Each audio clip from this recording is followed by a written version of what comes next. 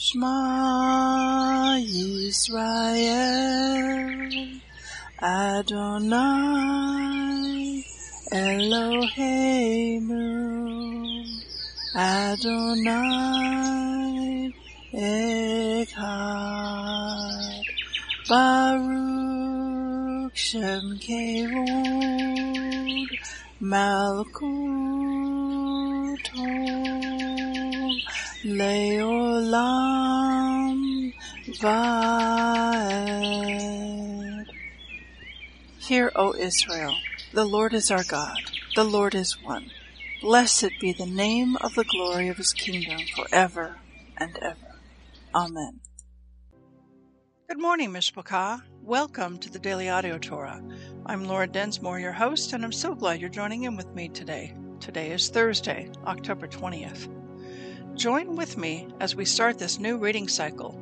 It will be the adventure of a lifetime as Yeshua speaks to us through his word.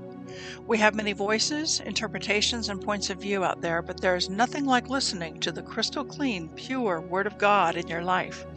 It is living water for your spirit, as it is written in Romans 10:17. So then faith comes by hearing, and hearing by the Word of God. When we listen to the spoken Word of God, it is living and powerful and sharper than any two-edged sword, piercing even to the division of soul and spirit, and of joints and marrow, and is a discerner of the thoughts and intents of the heart. Hebrews 4:12. The Word of God is alive, it is powerful, and it renews our mind and builds up our spirit, as it is written in Isaiah 55:11. So shall my word be that goes forth from my mouth.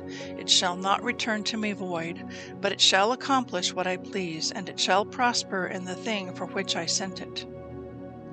Are you being blessed by this ministry? Please consider supporting Daily Audio Torah. You can make a one-time or a recurring donation by going to dailyaudiotorah.com and then click on the Give pick on the navigation menu. You can then make a secure online donation there. Thank you for your prayers, and thank you for your support. Now let's continue our journey through the entire Bible in 1 year. This week we are reading from the New Living Translation for the Hebrew Scriptures and for the Brit Hadashah.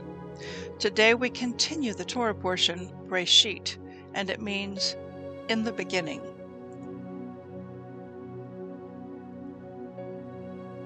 Genesis 2:20 to 4:18. He gave names to all the livestock, all the birds of the sky, and all the wild animals. But still there was no helper just right for him. So the Lord God caused the man to fall into a deep sleep. While the man slept, the Lord took out one of the man's ribs and closed up the opening. Then the Lord God made a woman from the rib, and he brought her to the man. At last, the man exclaimed, "This one is bone from my bone and flesh from my flesh. She will be called woman because she was taken from man." This explains why a man leaves his father and mother and is joined to his wife, and the two are united into one. Now the man and his wife were both naked, but they felt no shame. The serpent was the shrewdest of all the wild animals the Lord God had made. One day he asked the woman, "Did God really say you must not eat the fruit from any of the trees in the garden?" "Of course we may eat fruit from the trees in the garden," the woman replied. "It's only the fruit from the tree in the middle of the garden that we are not allowed to eat. God said you must not eat it or even touch it. If you do, you will die." "You won't die," the serpent replied to the woman. "God knows that your eyes will be opened as soon as you eat it, and you will be like God, knowing both good and evil." The woman was convinced. She saw that the tree was beautiful and its fruit looked delicious, and she wanted the wisdom it would give her. So she took some of the fruit and ate it. Then she gave some to her husband who was with her, and he ate it too. At that moment their eyes were opened, and they suddenly felt shame at their nakedness. So they sewed fig leaves together to cover themselves. When the cool evening breezes were blowing, the man and his wife heard the Lord God walking about in the garden. So they hid from the Lord God among the trees. Then the Lord God called to the man, "Where are you?" He replied, I heard you walking in the garden, so I hid. I was afraid because I was naked. Who told you that you were naked? The Lord God asked. Have you eaten from the tree whose fruit I commanded you not to eat? The man replied, It was the woman you gave me who gave me the fruit, and I ate it. Then the Lord God asked the woman, What have you done? The serpent deceived me, she replied. That's why I ate it. Then the Lord God said to the serpent, Because you have done this, you are cursed more than all animals, domestic and wild. You will crawl on your belly, groveling in the dust as long as you live.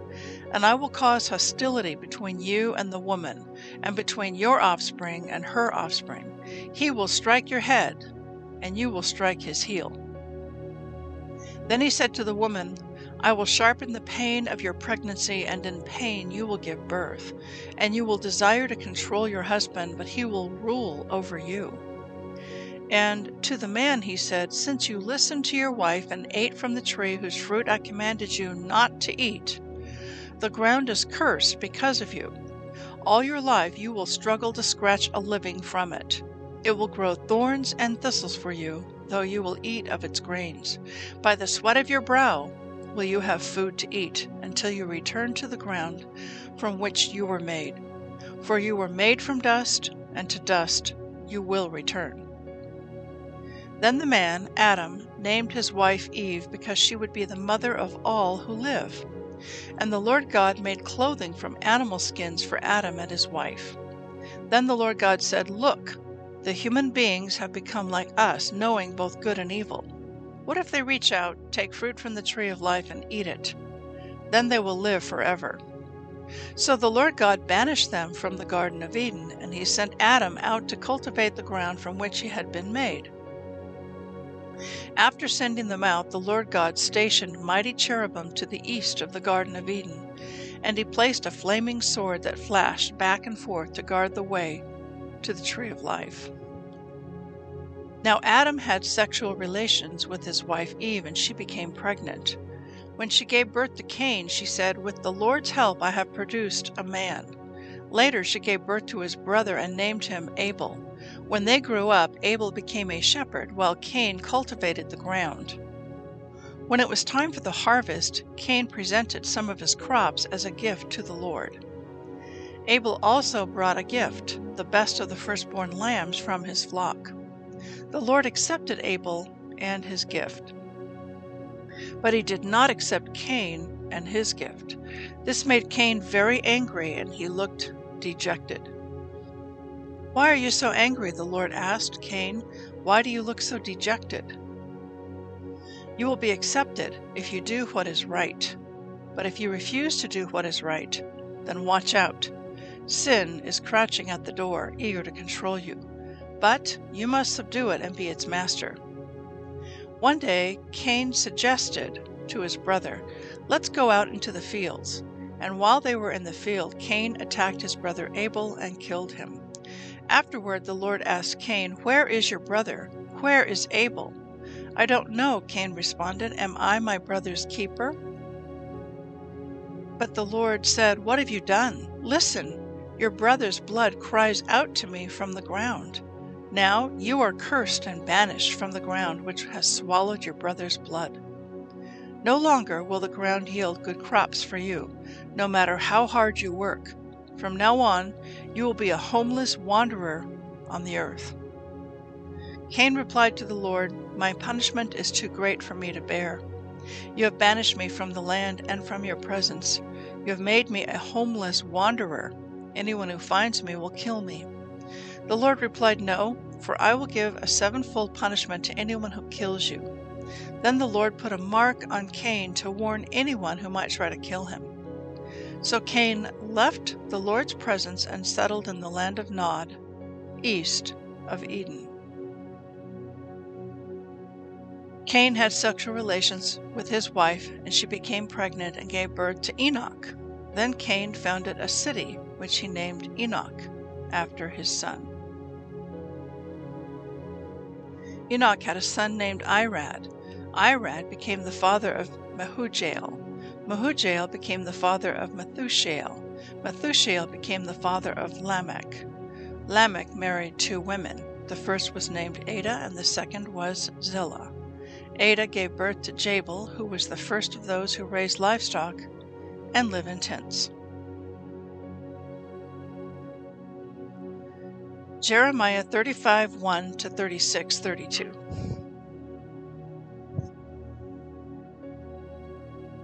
This is the message the Lord gave Jeremiah when Jehoiakim son of Josiah was king of Judah. Go to the settlement where the families of the Rechabites live, and invite them to the Lord's temple. Take them into one of the inner rooms and offer them some wine.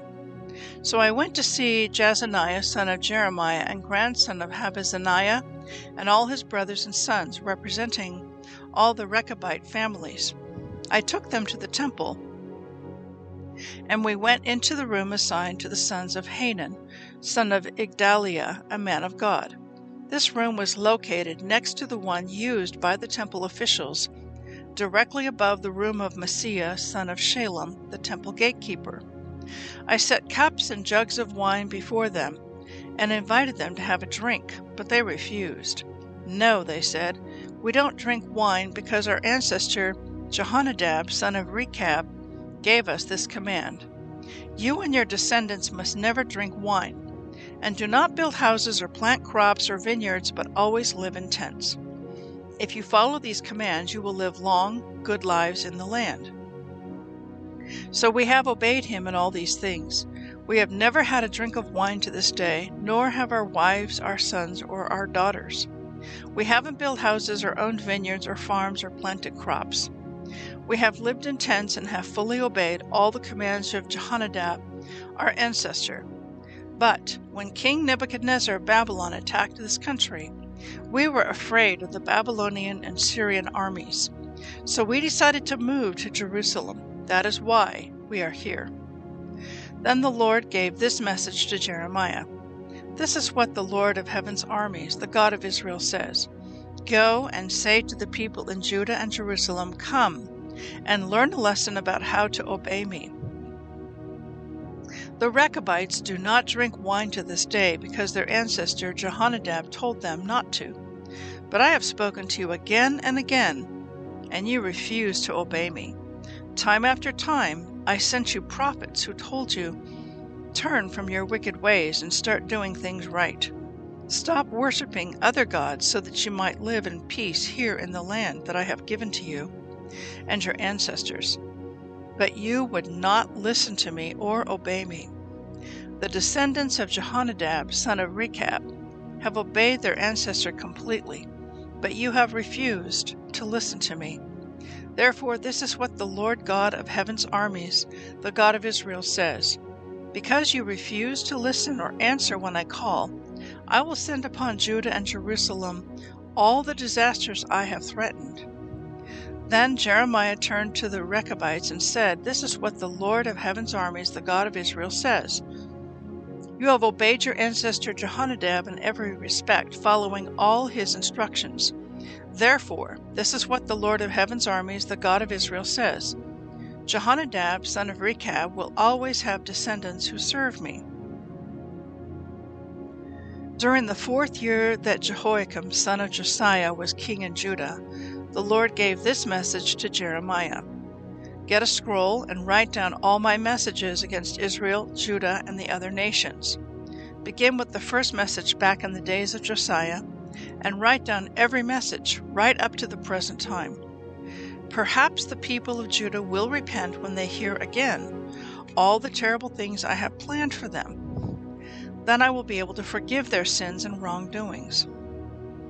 So Jeremiah sent for Baruch, son of Neriah, and as Jeremiah dictated all the prophecies that the Lord had given him, Baruch wrote them on a scroll. Then Jeremiah said to Baruch, I am a prisoner here and unable to go to the temple. So you go to the temple on the next day of fasting and read the messages from the Lord that I have had you write on this scroll. Read them so the people who are there from all over Judah will hear them. Perhaps even yet they will turn from their evil ways and ask the Lord's forgiveness before it is too late. For the Lord has threatened them with this terrible anger. Baruch did as Jeremiah told him and read these messages from the Lord to the people at the temple. He did this on a day of sacred fasting held in late autumn during the 5th year of the reign of Jehoiakim, son of Josiah. People from all over Judah had come to Jerusalem to attend the services at the temple on that day. Baruch read Jeremiah's words on the scroll to all the people. He stood in front of the temple room of Gemariah, son of Shaphan, the secretary. This room was just off the upper courtyard of the temple, near the new gate entrance. When Micaiah, son of Gemariah and grandson of Shaphan, heard the messages from the Lord, he went down to the secretary's room in the palace where the administrative officials were meeting. Elishama, the secretary, was there, along with Delaiah, son of Shemaiah, Elnathan, son of Achbor, Gemariah, son of Shaphan, Zedekiah, son of Hananiah, and all the other officials. When Micaiah told them about the messages Baruch was reading to the people, the officials sent Jehudi, son of Nethaniah, grandson of Shelemiah, and great-grandson of Cushi, to ask Baruch to come and read the messages to them also. So Baruch took the scroll and went to them.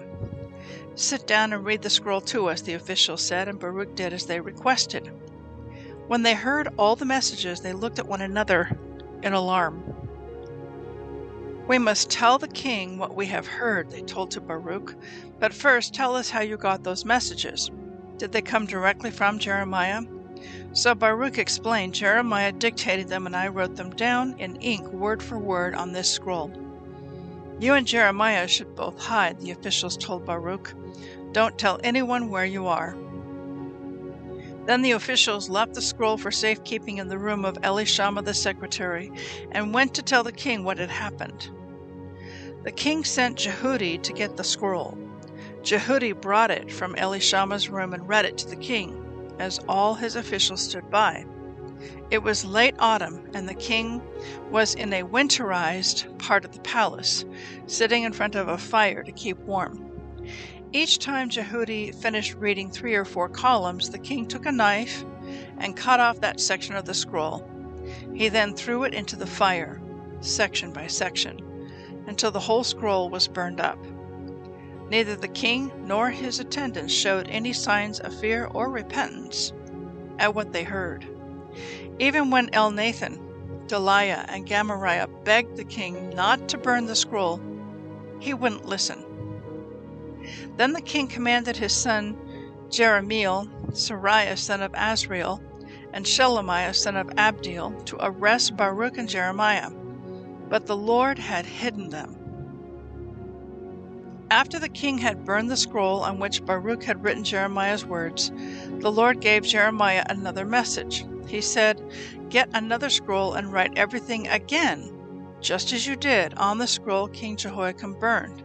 Then say to the king, 'This is what the Lord says. You burned the scroll because it said the king of Babylon would destroy this land and empty it of people and animals. Now this is what the Lord says about King Jehoiakim of Judah. He will have no heirs to sit on the throne of David. His dead body will be thrown out to lie unburied, exposed to the heat of the day and the frost of the night.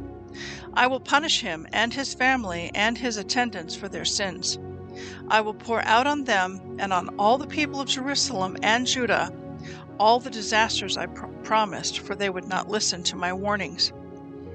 So Jeremiah took another scroll and dictated again to his secretary Baruch. He wrote everything that had been on the scroll King Jehoiakim had burned in the fire. Only this time he added much more. 1 Timothy 5:1-25. Never speak harshly to an older man, but appeal to him respectfully as you would to your own father. Talk to your younger men as you would to your own brothers. Treat older women as you would your mother, and treat younger women with all purity as you would your own sisters. Take care of any widow who has no one else to care for her, but if she has children or grandchildren, their first responsibility is to show godliness at home and repay their parents by taking care of them. This is something that pleases the Lord. Now, a true widow, a woman who is truly alone in this world, has placed her hope in God. She prays day and night, asking God for his help. But the widow who lives only for pleasure is spiritually dead even while she lives. Give these instructions to the church so that no one will be open to criticism. But those who won't care for their relatives, especially those in their own household, have denied the true faith. Such people are worse than unbelievers. A widow who is put on the list for support must be a woman who is at least 60 years old and was faithful to her husband. She must be well respected by everyone because of the good she has done. Has she brought up her children well? Has she been kind to strangers and served other believers humbly? Has she helped those who are in trouble? Has she always been ready to do good? The younger widows should not be on the list because their physical desires will overpower their devotion to Christ, and they will want to remarry. Then they would be guilty of breaking their previous pledge. And if they are on the list, they will learn to be lazy and will spend their time gossiping from house to house, meddling in other people's business and talking about things they shouldn't. So I advise these younger widows to marry again, have children, and take care of their own homes. Then the enemy will not be able to say anything against them. For I am afraid that some of them have already gone astray and now follow Satan. If a woman who is a believer has relatives who are widows, she must take care of them and not put the responsibility on the church. Then the church can care for the widows who are truly alone. Elders who do their work well should be respected and paid well, especially those who work hard at both preaching and teaching. For the scripture says, "You must not muzzle an ox to keep it from eating, as it treads out the grain." And in another place, "Those who work deserve their pay." Do not listen to an accusation against an elder unless it is confirmed by 2 or 3 witnesses. Those who sin should be reprimanded in front of the whole church. This will serve as a strong warning to others.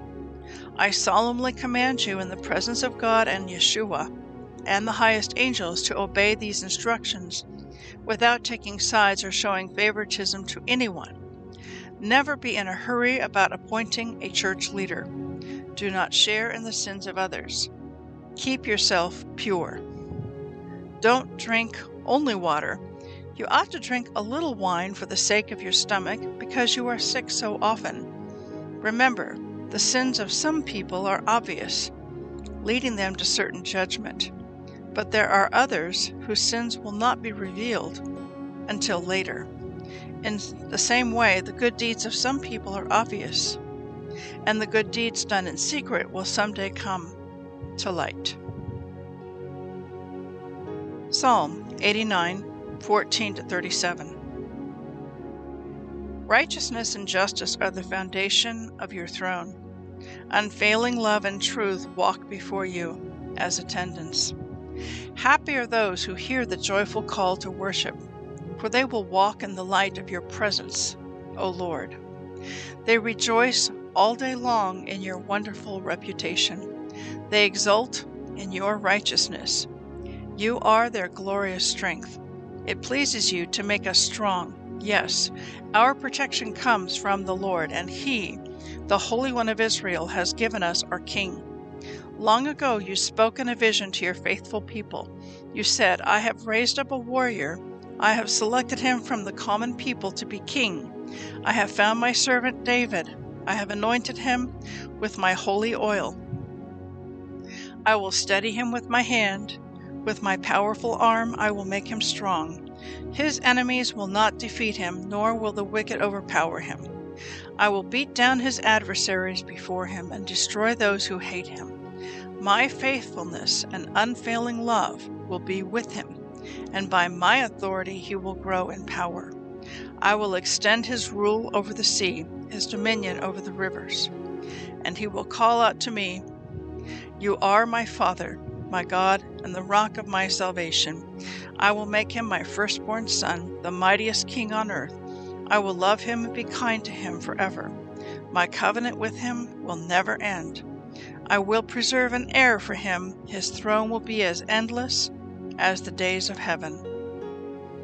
But if his descendants forsake my instructions and fail to obey my regulations, if they do not obey my decrees and fail to keep my commands, then I will punish their sin with the rod and their disobedience with beating. But I will never stop loving him nor fail to keep my promise to him. No, I will not break my covenant. I will not take back a single word I said.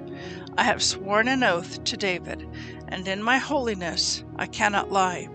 His dynasty will go on forever. His kingdom will endure as the sun. It will be as eternal as the moon, my faithful witness in the sky. Proverbs 25:25-27. Good news from far away is like the cold water to the thirsty. If the godly give in to the wicked, it's like polluting a fountain or muddying a spring. It's not good to eat too much honey, and it's not good to seek honors for yourself. Please enjoy this beautiful worship song, Forever I Will Sing of the Goodness of the Lord, sung by Francesca La Rosa, based upon Psalm 89.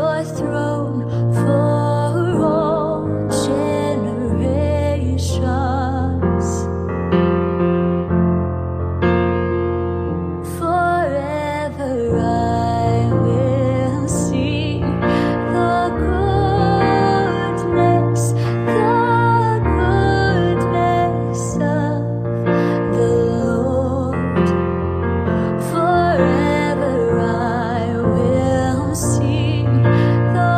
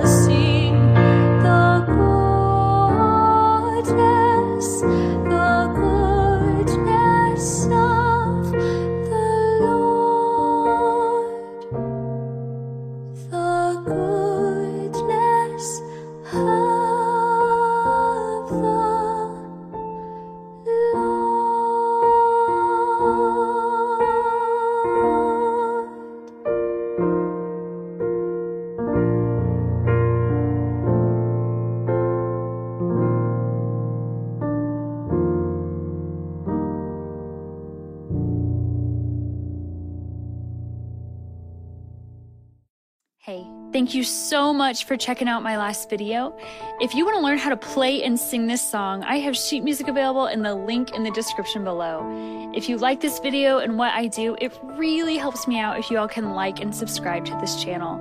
Thank you all so much for your love and support, and I will see you in the next video. Bye!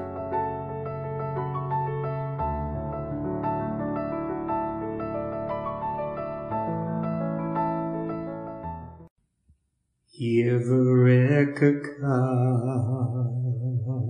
Adonai Vish Mereka Yair Adonai Panavilaka Vikuneka Isa Adonai Panav Ileka Vayasem Leka Leka Shalom.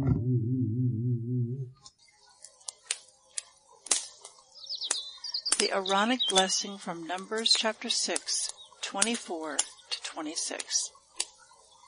Adonai bless you and keep you. Adonai make his face to shine upon you and be gracious to you. Adonai lift up his countenance upon you and give you peace.